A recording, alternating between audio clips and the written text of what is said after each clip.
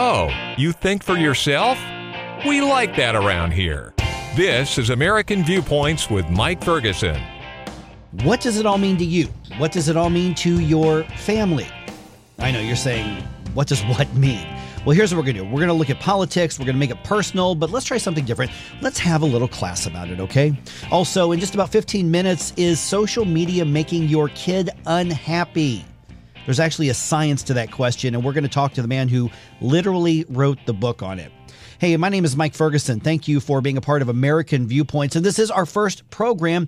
Don't worry, this is not all about politics, but that's just kind of what's in the news right now. We're going to keep our finger on the pulse of what's happening around the country. And the fact of the matter is a lot of that happens through government. But we're also going to look at a lot of things that are culture and nonprofit and charity and matters of faith. And we're going to ask tough questions about important topics, but we're always going to keep in mind, what does it mean to you? And what does it mean to your family? Politics is a contact sport, so to speak. And we like to think that this craziness and hatred is a new thing, but it's not. It's been around for centuries, literally. Now, the reality is that politics is what affects our lives. Everything from the roads to your house to how much money you get to keep when you go home from work. And it's not just a matter of Hollywood for ugly people, as I've heard it called. It's not just philosophical Olympics. It does affect us in very, very real ways. But now it just seems to me that we're settling in and we're getting comfortable crossing that line between disagreement and debate and destruction. Joining me right now, good friend of mine, Chris Arps from Project 21, which is a national network of black conservatives. Chris, my friend, good to talk to you again. Good talking to you, Mike. And I like having you in the studio with me when I'm working because of the perspective you've got on a national level. Project 21 has an interesting perspective. We'll get into that and let you pitch that here in just a little bit, being a national network. Now, a couple of things have happened just in the recent last few weeks that I think kind of exemplify how bad this is getting on things. Now, listen, there are issues that you feel really strongly about and I feel really strongly about that are deal breakers. I will never support that person if whatever. And that's fine. We should do that. But listen to this state representative. His name is Brian Sims out of Pennsylvania. So he's ardently pro-Planned Parenthood. He's ardently, pro-choice, pro-abortion, and that's his right to that opinion. I happen to disagree, but that's his right. And he finds an old woman who is simply praying across the street. She doesn't have signs. She's not yelling at anybody.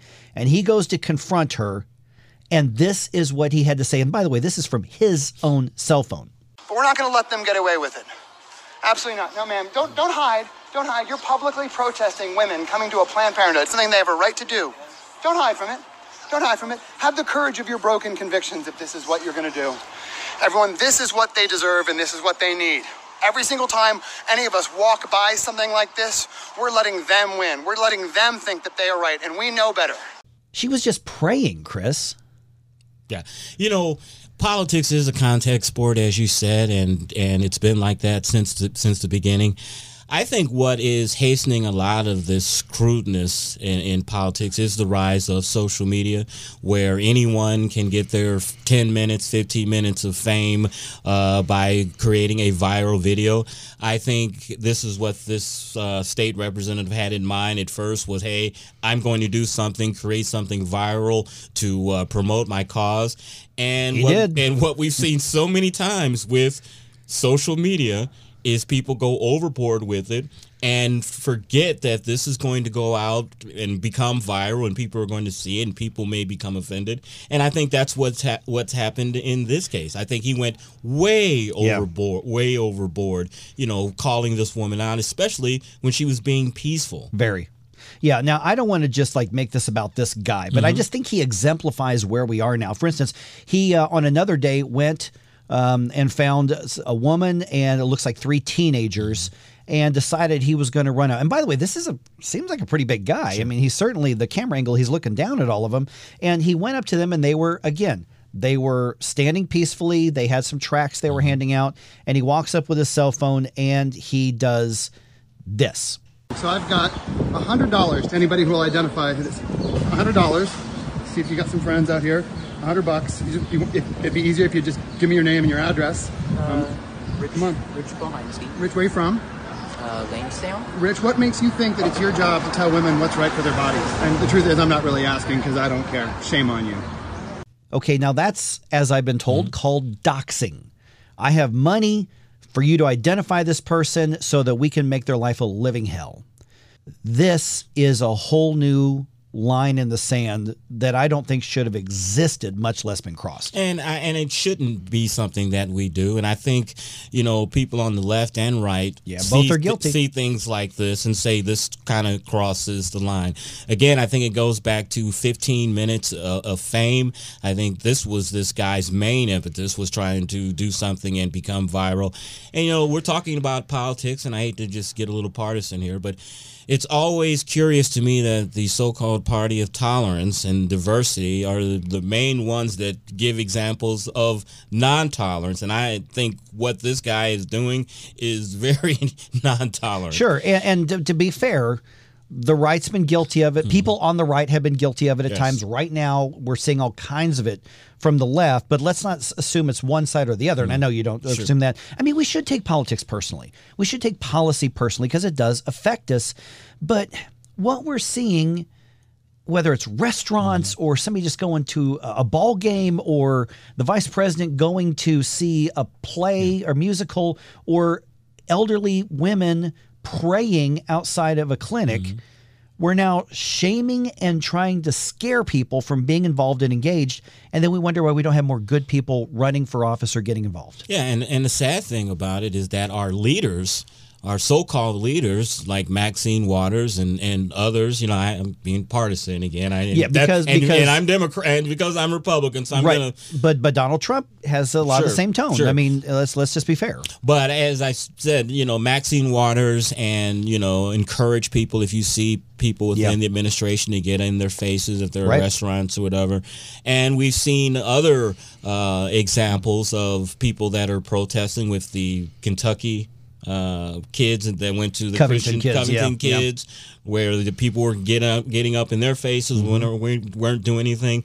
So I think this crudeness in politics has been around for a long time. I will admit that I think Donald Trump exacerbated it a lot, and a lot of people have taken their cues from that. I don't see where it ends now, Mike. Well, that's a good point, because, like, for instance, with this, he got his wish. I think you're right. He wanted to go viral, and he did.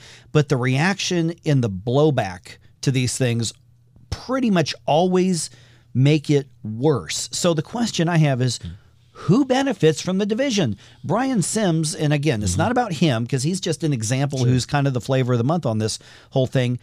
Who benefits from this? And why do people say, I'm going to go and be as hateful as I can possibly be because I don't like their ideas? Who benefits from it, and how does it affect the actual public policy that affects us? I think who ultimately benefits from it is people like us that are in the media.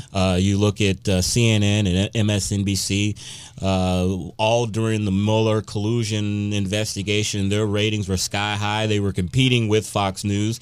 As soon as the report came out, no collusion, their ratings dropped like a rock. We talk about this type of stuff. It makes good copy, good sound bites. But it's pro wrestling and politics. It is. Depending on your perspective, you've got your baby face or your heel.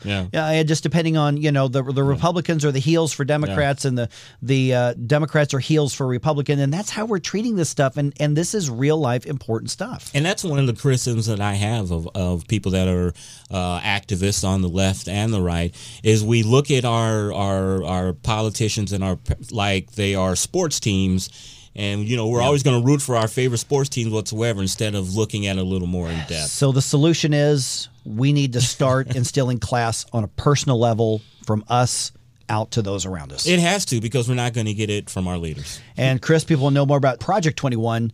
What's the way to do it? Nationalcenter.org is our website, and I can be reached at Chris_Arps at Twitter. Chris, good to talk to you again, my friend. Good to talk to you, sir. All right, so for some, social media, you just mentioned social media, Chris, isn't just a connection. It actually highlights division, and it might be making us unhappy. And I mean that in a very scientific sense. We're going to talk to the guy who actually wrote the book about it. It's all ahead right here on American Viewpoints. Hey, Dad, how do you throw a curveball?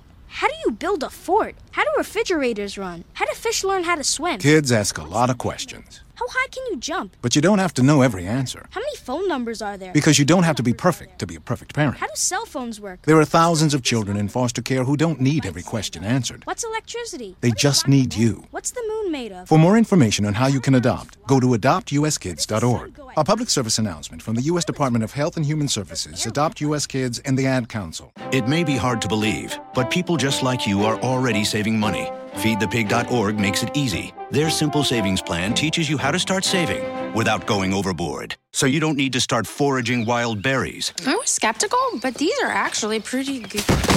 You don't need to sell your soul to the devil. $15 is the best I can do. You just need FeedThePig.org. Don't get left behind. Get tips and tools at FeedThePig.org. Brought to you by the American Institute of CPAs and the Ad Council.